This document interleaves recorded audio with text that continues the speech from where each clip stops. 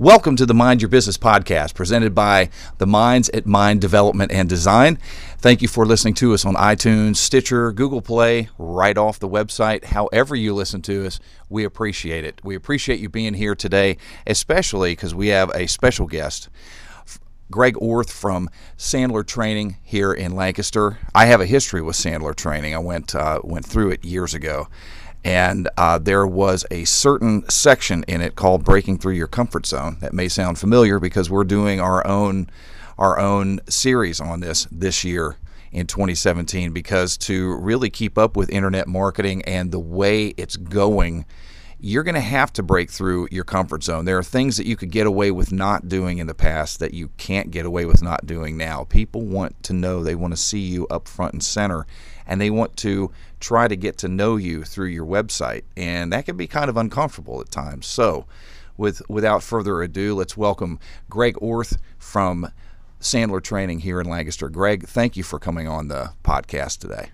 Thanks for having me on this morning, Mark. I appreciate it. Now, I first met Greg. I stopped in at the Sandler Training office because I saw it there on Manheim Pike, and I just felt compelled to pop in and introduce myself because it had had such a tremendous impact on my life and how I looked at business. And Greg, you've taught all the different capsules in the Sandler Training, but the breaking through your comfort zone, what kind of impact do you see when you teach that to people who come to you? Mark, that's an interesting question because it really varies. I would say for me personally, it was similar to you. It was one of the things that had the most profound impact for me. When I get into this business, I didn't realize the type of impact it would have. I figured I'm getting into this business to help others, to really help other people achieve some of their goals and their aspirations from a professional standpoint. But what I had no idea about was how much this is going to impact me personally. And at the end of the day, for us to really achieve the things that we want to achieve, the biggest roadblock that we have is the gray stuff between our two ears. Yep. We get in our own way. And what this kind of, I don't want to say this module per se, but what this thought process does around this breaking through your comfort zone really looks at the root and at the core of how you think. Because again, that's where our biggest roadblocks are. When we get past that stuff, it's like, okay, the world's my oyster. Yep, indeed. When I think about when I went through that part of the Sandler Training with breaking through your comfort zone, I think probably the most tremendous impact it had on me was as far as life balance goes. And it's probably, I've never been a fan per se of systematic sales because I've been through a lot of the different kinds of training. The reason I've got a soft spot for Sandler and always will is because it gets to the relationship and really teaches how to build a relationship properly and create that connection. And in order to do that, you have to be comfortable in your own skin. And that was my biggest takeaway, because I had to face a lot of issues that I had in my life at that point that were not easy to face. I mean, there were some modifications in my thinking and just how I viewed everything, because what I found out was how I looked at everything was really askew.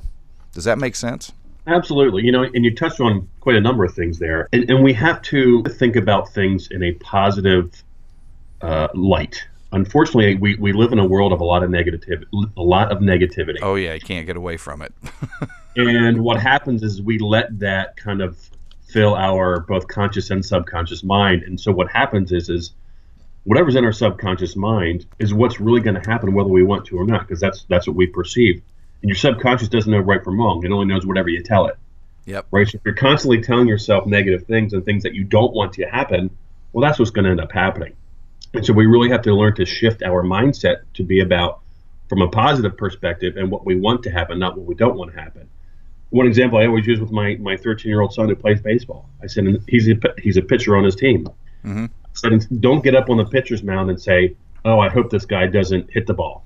You get up to the pitcher's mound and say, I will strike him out. Yeah. It's a huge difference. It doesn't sound like it's that big of a difference, but it's monumental in terms of how your mind processes things and then how you think about doing things. And so that's a big part of it. And so when you talked about it for yourself, there's a lot that goes on there, and you have to really address some of these things. And unfortunately, most of the things that we have in our head come from when we were little kids, because we are impacted and influenced by our parents and the people around us. And all of our mental issues can be blamed on our parents. I jokingly say to people, but they're created that long ago. And if we don't have a method by which to address them, then we go our entire lives kind of letting those subconscious thoughts dominate the way we think about things. Yep. But it's imperative to try to address those things, because if we can't, I can give you all the technique and training in the world, but if we can't address the stuff that's going on in your mind, we're not going to be able to break through that.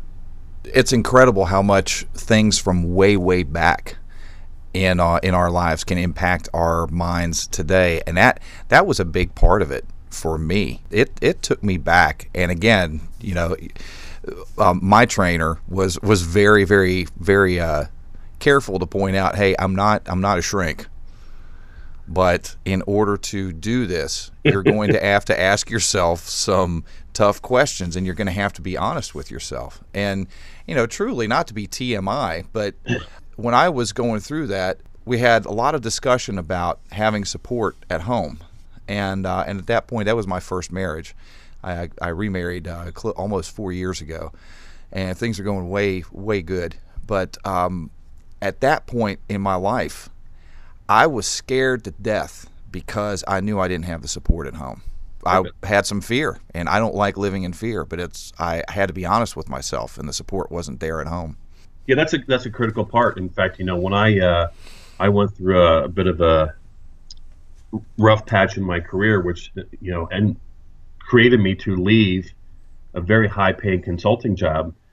Because I wasn't happy, but it was because I had a strong wife at home and a support system that said, hey, you can do it, and we're here behind you. That makes a big difference. Oh, absolutely does. It's funny you talk about your old trainer not calling himself a psychologist or whatever, but I laughingly tell people I'm a business therapist. Yeah. It really is a lot of what I do, because we have to address the things that are in between our two ears, and that's very important. Another thing you mentioned before, Mark, is you talked about having balance. And balance is such a critical part. And everybody says, oh, I want more work-life balance. The problem is we say we want it, but we don't do anything about it. Yep. And you've got to have a balance between work and family and personal life so that you can be able to manage your mindset. In fact, there's a concept called a concept that we have called the rule of 3 and 2. So in any given week, set yourself 3 professional goals. Things that you want to kind of get accomplished, or things that you want to do.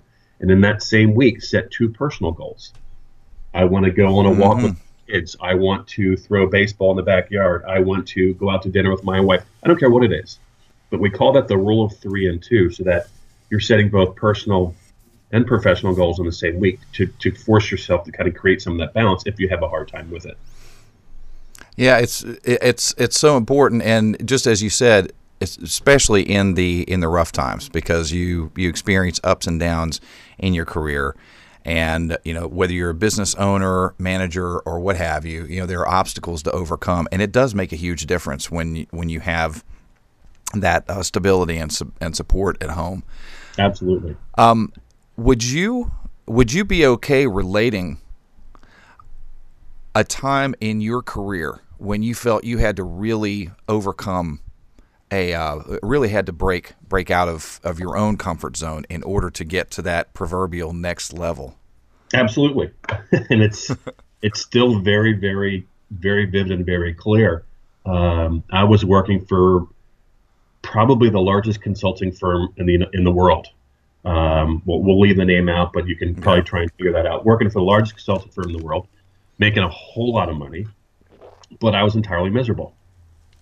And for probably about 2 years, I was miserable in a lot of different ways. Let's just say that my core values didn't line up with the core values of the place that I worked. Yep. And even my friends would tell me, I'm a generally happy-go-lucky person. My friends would even say, "Hey, Greg, you're not yourself. You're not in a good place." And I would deny it. I'm like, you guys you don't know what you're talking about.